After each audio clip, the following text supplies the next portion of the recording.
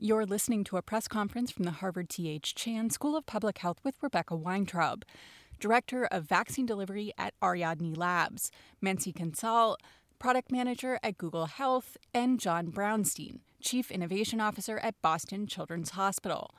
This call was recorded at 12 p.m. Eastern Time on Thursday, June 10th. Dr. Weintraub, do you have any opening remarks? Sure, I'm pleased to start us off and thrilled to be here with my collaborators on the call who are going to correct me en route. But just to start us off with the problem statement, which I think we all know well, and especially the reporters on the call today, is that our state and local leaders, all the jurisdictions that are distributing the vaccine, continue to confront uncertainty about how to help those that are unvaccinated overcome barriers, including geographic distance. And across the nation, it is clear that there are vaccine deserts, the areas where people have limited access to COVID-19, and they're persisting today. So while we know from vaccines.gov that there are 50,000 plus vaccination sites, we also know there's over 20% of people in the United States who do not live within 5 miles of the locations where the vaccines are made available. So we're in this precarious state. While supply clearly outweighs demand, we know the variants are circulating. After cresting at over 2 million folks on April 13th, the number of people receiving their first dose of the vaccine each day has plummeted. And Biden's goal to vaccinate 70% of Americans by July 4th will mean iterating on local strategies to ensure we reach all communities. The unvaccinated face greater risks with the variants in circulation.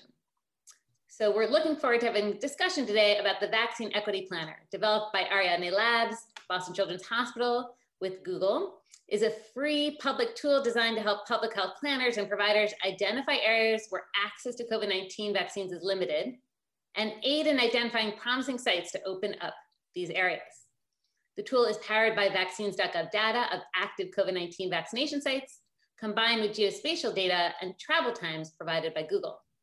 The tool also overlays millions of data points on the map of the country to identify areas of limited vaccine access. Leaders can model where to put new sites, taking into account travel times, social vulnerability, the number of unvaccinated people in an area, and changes in vaccine confidence. Across the vaccine deserts in the United States, there are about 4,200 health-related sites that could potentially offer vaccines, such as primary care health centers, federally qualified health centers, and pharmacies. Our tool can answer the following questions. Where is access to the vaccine limited? How do we improve access for vulnerable communities? How do barriers change when individuals do not have access to cars? How do barriers to vaccination differ across counties? And are there potential sites to open within these low access areas? The leaders that we're interfacing with face a question, not only where are the unvaccinated, but how do they lower the fence today, improve confidence in the vaccine, and protect us all from the variants in circulation? Advancing vaccine equity is a key strategy to limit viral transmission and mitigate the consequences of this global pandemic. I will pass the baton to John, Dr. Brownstein, who's been my colleague in arms throughout this development of the vaccine allocation plan, vaccine equity plan. John? Yeah, thanks, Rebecca. And I think, you've basically covered everything. We've been running a tool called vaccinefinder.org for many years, actually. Google started it 9 years ago with the H1N1 pandemic, and we've been working with CDC to build tools to support consumers accessing the vaccine. With that product transitioned to vaccines.gov, and it's been sort of the main resource for the country to figure out where to get COVID vaccines in the population. The challenge with that tool is that it is not necessarily a level playing field for all of the population. There are incredible deserts that create situations in which certain populations are favored for access and certain populations are unfavored. So ones would be medically vulnerable populations, disadvantaged populations, minority populations, rural populations. And this is through the data that we've been pulling together as part of the vaccines.gov effort. It also represents an opportunity for us to really fully understand where gaps in the existing network are. And with vaccineplanner.org and the Vaccine Equity Planner, essentially, this is a tool to help optimize the network and fill in the important gaps that exist And especially as we head towards this July 4th milestone of trying to get 70% of adults with at least one shot, the only way we're going to get there is with a ground game of essentially deploying vaccine in populations that are in low access. And we recognize the fact that while vaccine hesitancy is an issue, and there's many people in the wait and see category, the combination of vaccine hesitancy and access can't be ignored. And if you can improve access through optimization of the network, you can get people from the wait and see category into the immunized category. So this is really the attempt of what we're trying to do here with this tool, and to support our public health colleagues that have been challenged in terms of resources to essentially work to essentially improve how they're delivering vaccines to the community. I don't know if Mansi wanted to add anything from the Google front. For sure. Thanks, John. So at Google, we are very excited to be part of this initiative. Throughout the pandemic, Google has been working to support consumers and public health with information that can help decision making, and we see a huge potential for us to be able to help mitigate access issues. And so we are very excited about providing the data set that computes travel times to vaccination sites and to power the Vaccine Equity Planner tool. Excited. Great, thank you, everyone. First question, go ahead. Hi, I just wanted to ask you guys about a similar issue globally. As you know, the US just announced it will buy millions of Pfizer doses for lower income countries. But as we know, that's just the first step. So I'm wondering what you guys think about actually and what does COVAX need to do, or the US need to do? What can countries do to make sure those shots get there? Or is that really up to the countries themselves? That is a great question. I'll start and pass it to John in a moment if that's helpful. First, I think there's tremendous lessons from what we just learned in the United States, as all countries will initially face vaccine scarcity, and they'll be facing a portfolio of vaccines. So not only the mRNA vaccines, but the Johnson & Johnson vaccines that will likely be donated. And so how do you plan and prepare for allocation of different vaccines to subpopulations, considering the diversity within each country? So I think there's actually many lessons we've learned from thinking about planning for the allocation of the COVID-19 vaccines at the country level, and how to help ministers of health, for example, plan and prepare for vaccine scarcity when demand is high and supply is low. And then the phase that we're in right now, where supply is stable in the US, but you're trying to, in a sense, improve demand and confidence. The second piece of your question, I apologize, Austin, I missed you for a moment, but I think there's also an important piece here that we hope COVAX will be leading to secure vaccine supply for the health workforce. So there's 50 million healthcare workers across the globe, and we know our health workforce is unfortunately at the front lines of and vulnerable to COVID-19. And so there's many folks working on the modeling of how to get the vaccine to protect the workforce, so the workforce can then stabilize access and care for the general population. And I actually hope that the tools that we've created for the United States will be models and prototype for many other countries, and eager to work with this collective team that we're on the call with today for other countries. John, I'll pass the baton to you. I think you really covered it. I mean, there are, of course, plenty of lessons to be learned, both through sort of the successful parts of the rollout, but then also some of the challenges. We clearly have recognized as part of the rollout that while we were able to get deal with a huge amount of demand initially, that wasn't necessarily rolled out in the most equitable way. And this is why with Vaccine Planner, we are attempting to make sure that we are considering vaccine deserts and access, and how that links to social vulnerability. And I think, so what we're trying to do, of course, is bring this tool, and we're actually having conversations with other ministers of health to think about how they can bring in a tool that considers equity from the beginning. Clearly part of the rollout did consider these issues, but there are incredible gaps as well. And we know that, unfortunately, populations that are in need of greatest access are probably also the ones that suffer the greatest consequences of this virus. So, I think your question's absolutely right. It's great to secure, that huge number of doses that will, make a significant dent in our ability to control the pandemic. But if those doses aren't delivered in equitable ways, and then we will not necessarily be successful in bringing this pandemic to a close in any rapid sense. So, that's a really great question. I don't know if any. Yeah. Do you have a follow-up?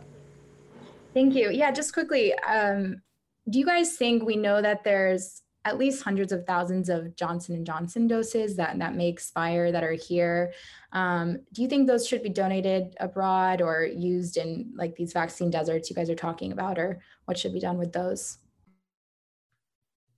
That's a great question. I mean, I'll just add that one of the things that we're optimistic about is that we'll likely learn soon that the vaccines are shelf stable. So these expiration dates that were initially set in the midst of an emergency use authorization created a very short window for their usage. But as we gain more data, I think we're going to see a change in that policy. And so what is interesting is that different companies have taken a different policy regarding labeling of the packaging. So some of the companies have decided to label the package with the expiration date printed. Others have put a QR code that you call to learn about the expiration date. And we're actually hoping that small tweak in a product packaging enables us to, in a sense, change the shelf life as these policies change. Yeah, I think, clearly it would be great to extend the shelf life of the J&J vaccine. I do think, Austin, it's a good question, because we have been monitoring confidence around each of the different vaccines. We have a partnership with SurveyMonkey where we're looking at willingness to take each of the vaccine among those that are unvaccinated. And unfortunately, what happened when J&J was paused was a real drop, a massive drop in confidence around that vaccine. And unfortunately, it has not fully recovered. So we do have this struggle of a lot of supply of a vaccine that is an effective and really valuable vaccine, especially as you think about hard to reach populations where there's potential loss of being able to get their second dose. So there is a struggle now where we have a supply, we have an effective vaccine, but potentially not a huge amount of confidence in this particular shot. And so we need to do a lot more work to figure out how to educate people that, this is an incredibly safe vaccine and worthwhile for, and worthwhile for, those who are yet to be vaccinated. I have a quick question there. So you said that with the pause, the J&J vaccine lost, a lot of people lost confidence in it. Who were those people? Were they the people who are going to be receiving the shot, or were they the healthcare leaders that were distributing them, or the politicians who lost confidence? Oh, so we survey through SurveyMonkey, we survey a representative sample of the US population. And we essentially found that, so across all demographics, we saw there was a drop in confidence. That was specifically among women, and Ben can correct me on the exact age range because I can't remember, but specifically in women, the drop was even more significant, but it was actually across the board, across all demographics that we surveyed, that we saw this drop in sort of intent to get the J&J vaccine. I have a question about the tool. When you put the tool together and you were kind of going through the results of what came up on the tool, were there spots that were a surprise to you about that they were a desert or that they were not a desert for vaccines? Were there any geographical locations that really stood out to you? Well, I'll mention what I found striking was that there were so many primary care providers that could alleviate the desert. So we think about the initial messaging regarding this vaccine was that it required specialized storage, it requires specialized dilution. The complexity of administration of an mRNA vaccine really gave many primary care providers were not involved in the early rollout. And now we know this can be stored in a fridge for 1 month to 3 months, the instructions to dilution. So it is much more accessible for a single provider, the family medicine doc who's sitting in one of these vaccine deserts, to begin thinking about its deployment and not be worried about wastage. So it's exciting for us, to be honest. Every time one of those red dots lit up in a desert, this is whom we should be doing outreach to. And we just got that feedback from the head of vaccine distribution in Tennessee. She was about to Google and look for providers in areas that she thought and estimated were vaccine deserts. And she immediately used the tool yesterday and began calling those providers that lit up on the tool. Great. Anybody else want to contribute to that? Or otherwise we have a question too. We'll just go to the question. Hi, thanks for taking my call. I did want to sort of follow up on that. In the areas where there is a lower uptick, you know, we've been sort of reporting that it's some southern states or, you know, and kind of matching areas of voting patterns with uptick. Is it a matter of refusing hesitancy, or is it a matter of a state infrastructure not being, you know, adequate to handle that initial need when, you know, states were so involved in vaccine distribution? I can take a stab and then others can jump in. Yeah, it's a really good question. And fortunately, I think the answer to your question is it's not clear cut, it's multifactorial. I think that there's this intersection of issues around access and confidence, and the combination is what sort of leads to lack of sort of immunization. So if you have you're in a vaccine desert, you have to drive 30 minutes to get a vaccine, you're on the fence about it, that's a situation in which you're not likely to get immunized. If you happen to like have a vaccine clinic within a couple minutes of you and it's easy and it makes sense and doesn't require a huge amount of time off work, that becomes much more palatable. And so I do think, you know, we've been working on this issue, you know, since we started the Vaccine Finder project for COVID, we've been trying to analyze these vaccine deserts and have been pointing out these issues of access and how they line up with certain types of demographics. And you're right, they do, there's an intersection between, you know, because we work with data from Facebook around vaccine confidence, and clearly there's strong overlap. Deserts also happen to be places, some at least happen to be places where there's low confidence in the vaccine, but that's not always the case. There are plenty of places where there's a lot of people that are in the, you know, will get vaccinated category, but structurally they're just not in a, you know, it's not in a position to get the vaccine. So the more that we can increase that sort of convenience, the more likely we'll sort of push people into the get vaccinated camp.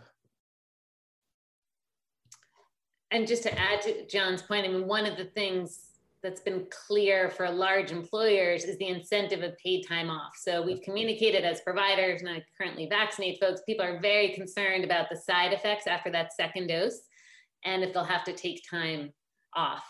And so what we know is it's about 20% of employed unvaccinated adults would be more likely to get the vaccine if their employer gave them that time off to recover from their side effects. And that in and of itself may be an incentive. And then the second, which we know is, you know, a significant amount of Americans are actually waiting for full FDA approval of the vaccine before getting it. The difficulty is the risk of being unvaccinated today is significant. And how do we communicate both to those who are waiting for the full FDA approval? I actually wanted to ask you about that because that just struck me as so, when I read that with the Kaiser monitor had that same data. Is that just yet another excuse? I mean, in other words, we've seen how vaccine hesitancy has kind of morphed from issues of, you know, granola people who don't like to put weird things in their bodies to, you know, the libertarian points of view. And so I just wondered, like, is there a way to get at, is that an actual concern? Like, how do you know that? Or, you know, and then I also wanted to kind of on that line, what is different about this vaccine hesitancy and the deserts and, you know, the uptick compared to what we typically have known about vaccine deniers or refusers? What's different? That is a great question. I'll start, but give a partial answer. I'm glad there's other folks on the call. So, I mean, first, just as a vaccinator, I would say that most folks are coming with a degree of uncertainty. This is in the midst of an unprecedented pandemic where people have not had access to their providers, or they've had to establish via telemedicine a caregiving relationship with someone new or had difficulty accessing providers in person. So I noticed just the sense of stress that the folks come to the vaccination site with, the sense of relief they gain when they begin the vaccination process. But I agree with many of the questions folks are asking. They want to begin a conversation about what does this mean to get an injection of a dose of a vaccine under an EUA. These are all new terminology to the American public. This is not like a routine vaccine that you receive yearly, the flu vaccine, or obviously the childhood immunization schedule. So I think in many ways, what we need to continue doing is to ensure that providers can have those conversations. This is about your preventative health, reestablishing and maintaining your health and wellness in the midst of the pandemic. And the vaccine is one of those tools and a bridge back to a healthier, more resilient self. And the second is, I think was quite clear, is that this became a very politicized moment. Operation Warp Speed, the terminology that we use, the terminology of emergency use authorization, these are not terms I normally use as a provider with my patients. And so this has become very public, the approval process, but I understand why Americans are asking these questions. And I think what has been clear from the survey data is having a discussion with a trusted provider helps alleviate the stress, engage folks in not only the vaccine, but in reestablishing care.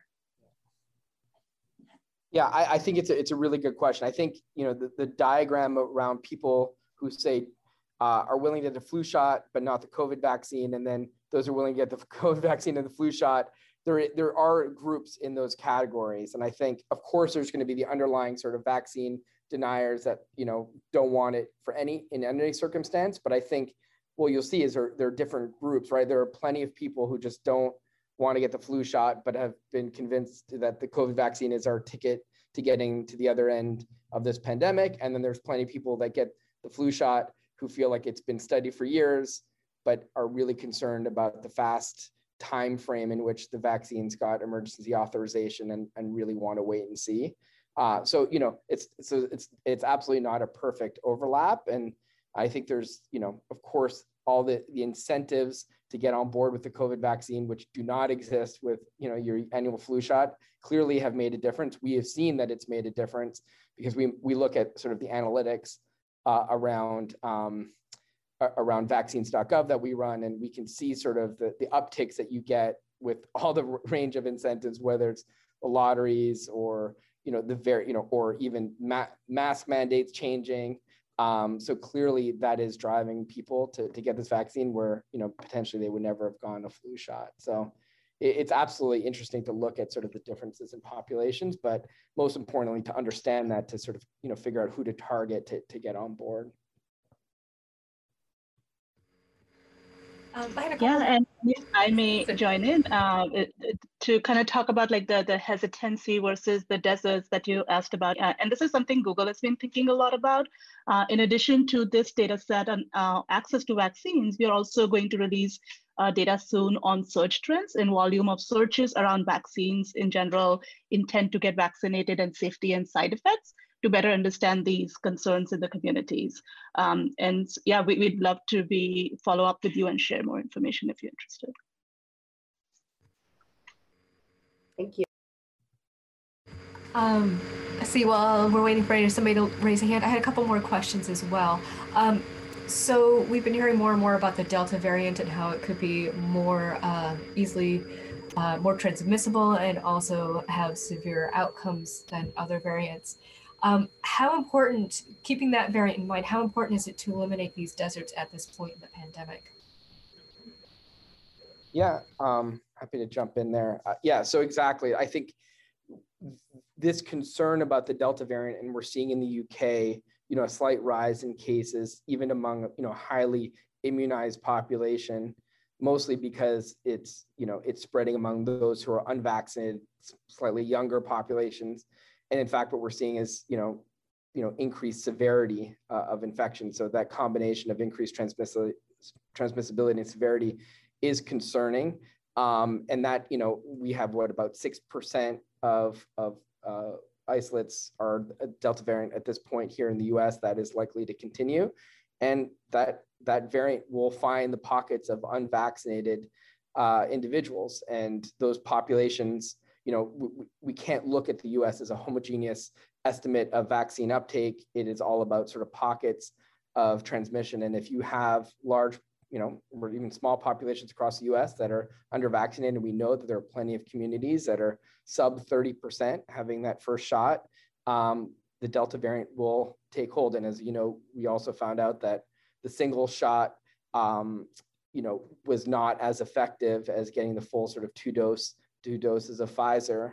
And so, that concern, that is very concerning for what we might see heading into later in the summer and fall, as we might expect, even a small surge that will impact, again, what we think the deserts, of course, line up with the most vulnerable populations who have limited access to healthcare, disadvantage. So it's not a great combination of having a variant that will impact sort of the most vulnerable of the country. So this is why, again, we've been pushing this idea of how do you fill in these gaps in these critical deserts around the country.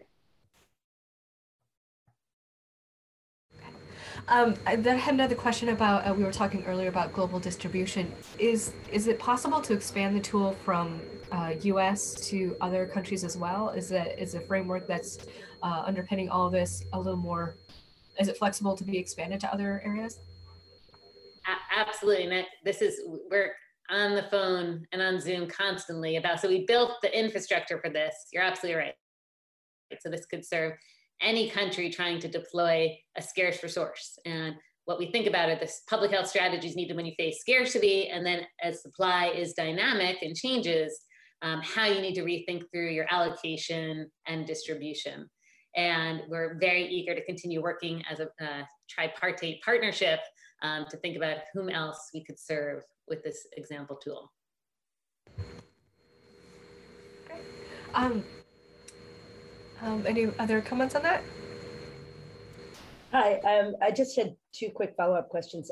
Dr. Weintraub, you mentioned you had spotted a red dot and then you called someone. Who are you reaching out to? Like who what's the how does this thing get put into action? Sure. Oh, absolutely. So, well, collectively, we've all had relationships with state and local public leaders throughout the pandemic. So for example, yesterday I started with a phone call at 8 in the morning with Tennessee. So Dr.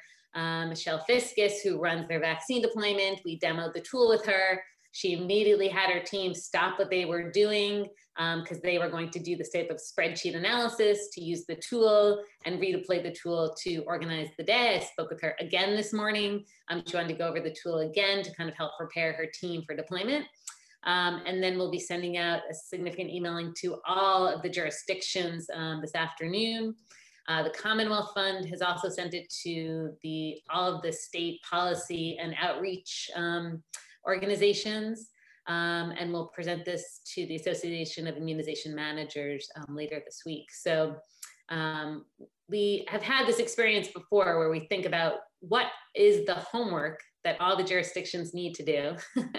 And can our collective brain trust here between John's team at Vaccine Finder, Google Health's team, what are the pieces that we can layer on to help that public health leader truly be the spokesperson and localize the strategies for the needs that they're facing?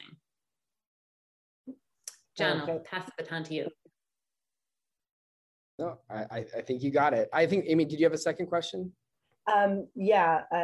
So you were specifically saying that there was one person who was saying, "Oh, I'm going to contact these doctors." Was that in Tennessee or? That's correct. Yeah. So just take that as an example use case. Yeah. So Dr. Fiscus then leveraged the tool yesterday to call certain physicians to replan her outreach of surrounding areas in Memphis as an example. Great. Yeah, and I don't, you may have answered this, but I don't know if I heard this. What do we know the data for Johnson & Johnson and the one shot with the Delta variant, given what we know about AstraZeneca? It's a good question. It's definitely information that I'm looking for. I don't think we do. I haven't seen any data, or at least, solid data to support it. Yeah, it's definitely something we are, we're looking forward to hearing about. So no, I don't know if Rebecca, have you seen anything, or I no. I think it's too early to know.